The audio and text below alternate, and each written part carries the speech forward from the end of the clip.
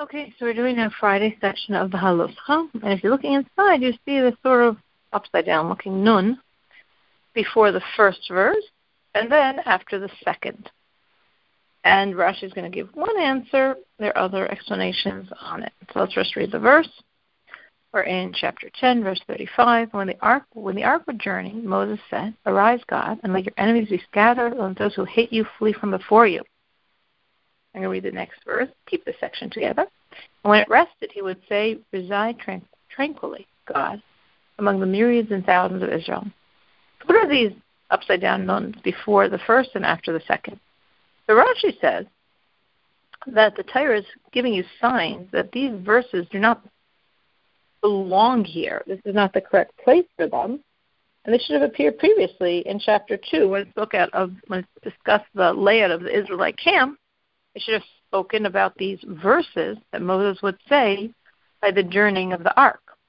But God, instead of putting it in chapter 2, waited until chapter 10, because this is a nice positive 2 verses.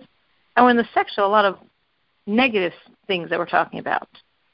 We just began discussing this idea of them traveling from the mountain of God, which is an allusion to distancing themselves from God. This was like the first stirrings of what's going to be, as we're going to discuss the very unjustified plea for meat.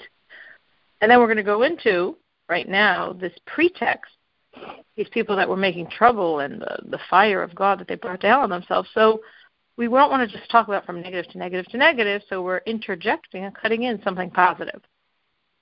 Now, some of our sages look at these 2 verses as actually literally another book of Torah, meaning we think of Torah as 5 books. But actually, there's a way of dividing them into 7, which is Bereishis, Shemos, Vayikra, Bamidbar, until these 2 verses. And then that's the 4th book. The 5th book is these 2 verses. The 6th book is from after these verses, and the people like those who speak pretext until the end of Bamidbar. And the 7th book is Deuteronomy, Devarim. So these 2 verses have incredible significance. So arise, God, because the ark traveled ahead of them a 3-day journey. So Moses is saying, wait, don't wait for us. Don't distance yourself even further. And let your enemies be scattered, those that are gathered together. And let those who hate you flee, meaning those who are pursuing. And so what we're saying here, that Moses is praying that one group be scattered and another group flee. So in other words, Rashi is explaining that the prayer to scatter is those that are gathered to attack, but haven't done so yet. The prayer to flee is those who are already pursuing the Jewish people. And those who hate you, what does it mean, those who hate you? Those who hate the Jewish people. Whoever hates the Jewish people, so to speak, hates God. And then we said the next verse was, and when it rested, he would say, reside tranquilly, God, among the myriads and thousands of Israel. To reside tranquilly, Rashi sometimes refers to a dictionary, a very early dictionary compiled by a sage named Menachem ben Saruk. His was called the Machperes, the dictionary of the Hebrew language, of biblical Hebrew words, and Rashi refers to him. So Rashi says here that Menachem ben Saruk, translated this word tshuva as tranquilly. Among the myriads and thousands of Israel, this is teaching us that the divine presence doesn't rest unless there's at least 22,000 people, because a myriad is 10,000 and it's in the plural, which makes it 20, and 1,000 is 1,000 and it's in the plural, which makes it 2, and 20 and 2 is 22. So we need 22,000 Jews, this minimum number, to bring down the divine presence. Of course, the divine presence also rests when there's 10, and the divine presence can rest on 1. We're talking about a certain level of God here. So now we go into a negative story. The people were like those who seek pretext of evil in the ears of God, and God heard, and his wrath flared, and the fire of God burned against them, and it consumed at the edge of the camp. So the people, in the Hebrew it's ha'am, the term ha'am, people, refer to wicked. When the Jews are in a good state, they're not called ha'am, the people, they're called ami, my people. They were seeking a pretext. A pretext means they were looking for an excuse to not follow God. So they were speaking evil in the ears of God. So what was their pretext? What was their complaint? They said, look at this. This is so bad. For 3 days when we were traveling nonstop, God's not giving us a rest. And God got really upset. Why did he get really upset? Because it's true. Why were you traveling for 3 days without a rest? Because God's saying, I'm pushing for you to enter the land of Israel. I see looming in the future that this decree of the spies, because if you get stuck in the desert, then you're going to send out the spies, then you're going to be stuck for another 39 years. So let's just get you in Israel and avoid all these issues. So I'm pushing for you to get to Israel, and you start complaining. It's like I'm doing something to help you, and exactly what I'm doing to help you is what you're complaining about. So this fire came and burned the edge of the camp. So what does it mean, the edge of the camp? Rashi gives 2 explanations. First, he says, like the lowest people, like they were the ones that got punished. Or he said, the great people. Why the great people? Because these great people is like the officers of the people that should have kept them in a good space. In other words, either we're saying the people that got burned were the sinners, like the Erev Rav, this mixed multitude of people that converted but not for godly reasons. When the Jews left Egypt, the Jews are like on the winning team, so to speak, and people like to jump on the bandwagon of the winning team. So there were Egyptians and other people that said, oh, we want to be Jewish like you. And Moses said, wow, okay, great. You want to serve God? That's beautiful. But they didn't really do it because of a desire to serve God. And throughout the years in the desert, we always see these people as the problem. Kabbalistically, some people say there still continues among the Jewish people this energy of the Jews that are harming the Jews. But that would be the people then that got burned, these sinners. Just as we saw them by the sin of the golden calf, and we'll see them in other places as starting up, and their sins are inciting the Jews to also sin against God. Another explanation Rashi is saying is that these were like the higher people, like the officers, because they should have controlled the people and kept them from doing something so wrong. So there's this fire burning the people, either the low people, the Erev Rav, or the great people. So the people cried out to Moses. Moses prayed to God, and the fire sank. The people cried out to Moses is like, we give a metaphor. If there's a king who's angry at his son, and the son goes to the king's close friend and says, please talk to his father for me. So here, in other words, we have these Jews, the Son of God, being punished. So they go to Moses, God's good friend, and saying, please take care of the situation. So it says the fire sank because if the fire had gone in any direction, wherever it would have gone, it would have destroyed. So it sank directly into the earth, not to cause any more harm. So that was one situation that happened that was very negative. And now we directly go into another very negative situation. We have one more verse of this section. He named the place Tav'era for the fire of God that burned against them. That was one negative situation. And now we're going directly into another negative situation. The rabble, again, the rabble here means the Erev Rav, as we just discussed. As Rashi explains, those people that gathered onto the Jewish people when the Jews left Egypt, who again were converts, but usually, of course, we think of a convert as a very, very high, very special person, but these people weren't converting from the pure and right intent, and therefore they actually, as I say, caused tremendous problem for the Jews. This Erev Rav that was among them cultivated a craving.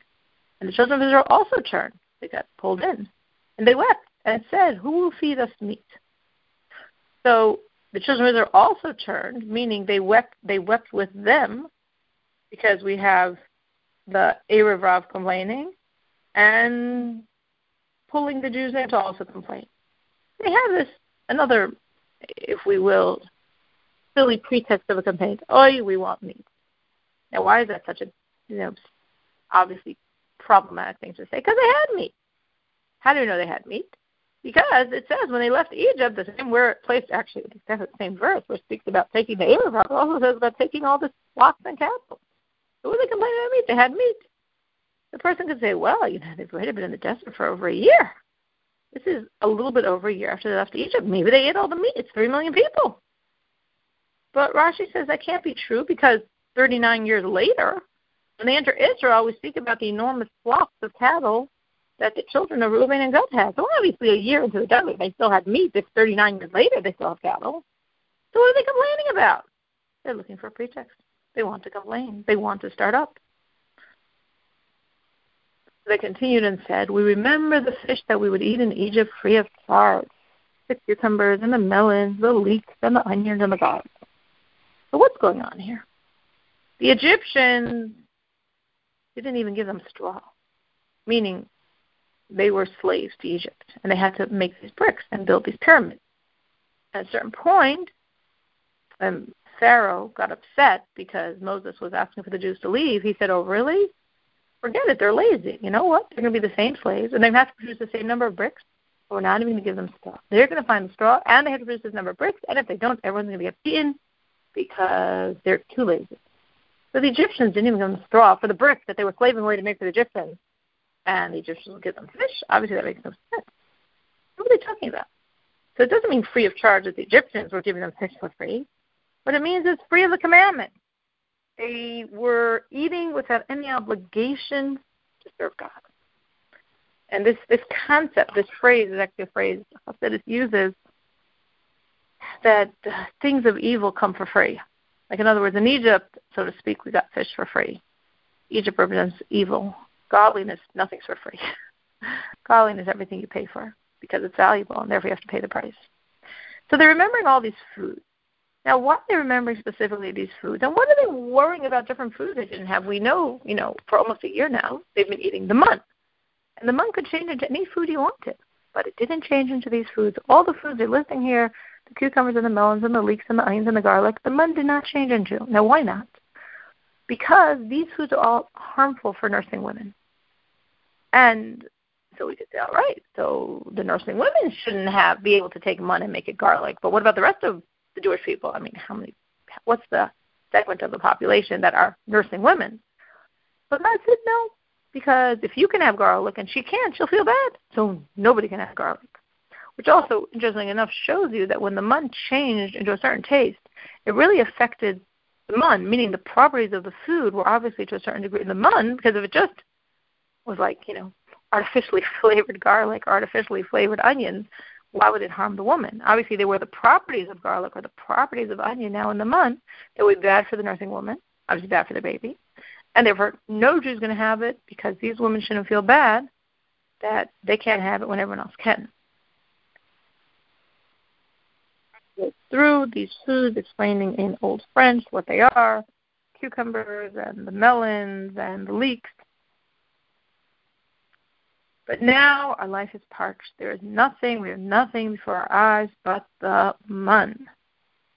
Mun in the morning, mun in the evening. That's it. Aye.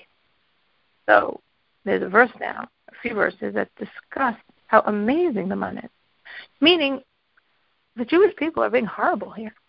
God is giving them the most precious, special food possible. It says in the time of the Messiah, we're going to open up with this huge feast, and the dessert's going to be mun. The mun was the most amazing thing. It was the food of the angels, the food of godliness. It could change to any taste you wanted. You did no work. You strolled out and gathered it. You didn't have to prepare it in any fashion. God every day handed it to you, beautifully wrapped up. Are you complaining? You're so ungrateful. Like, in other words, of all things to complain about, you take the most precious gift and you complain about it. Oh, my gosh, he bought me a diamond ring. I can't believe it. He knows I don't like this type of diamond. Oh, my gosh, he's giving me mun. I can't handle it. So now we have a few verses discussing how precious the mun is to say, like, look what they're complaining about. Now, the mun was like coriander seed, and its color was like the color of the bidolah. So to say the mun was like coriander seed, so first Rashi explains, as I just did, that God is responding and saying, you're complaining about the mun? Look how precious the mun is. There's a coriander seed, it means in its shape. It was sort of round, flat-like seeds. But it didn't look like coriander seeds because coriander seeds are dark. And it had it was like bidolah was like a type of crystal. It was like flat seeds, crystal-like. The people would stroll and gather it. It was so easy. They're strolling and taking in their food. Sounds good. Grind it in a mill or pound it in a mortar and cook it in a pot. Make it into cakes, and it tasted like the taste of dough kneaded with oil. So they would stroll. I mean, there was no effort here. I'm giving you food effortless. It says that the mun came for the most righteous. It came right by their doorposts, I mean, the openings of their tent. If you were a little less righteous, a little further. If you were less righteous, a little further. But still, even if you were really wicked, it was just a stroll away. And every day God gave it to you, exactly what you needed. And it discusses all these things they could do with it, but Rashi says not that they actually did any of these things. All they had to do was imagine this is how they want it. They want it to taste like something ground or pounded or cooked, and that's what would happen to it. They didn't have to do any work. And it tasted, it had like this moistness of oil. That's what we're saying here, was the natural taste of the mun before you decided, so to speak, what flavor you wanted it to be today.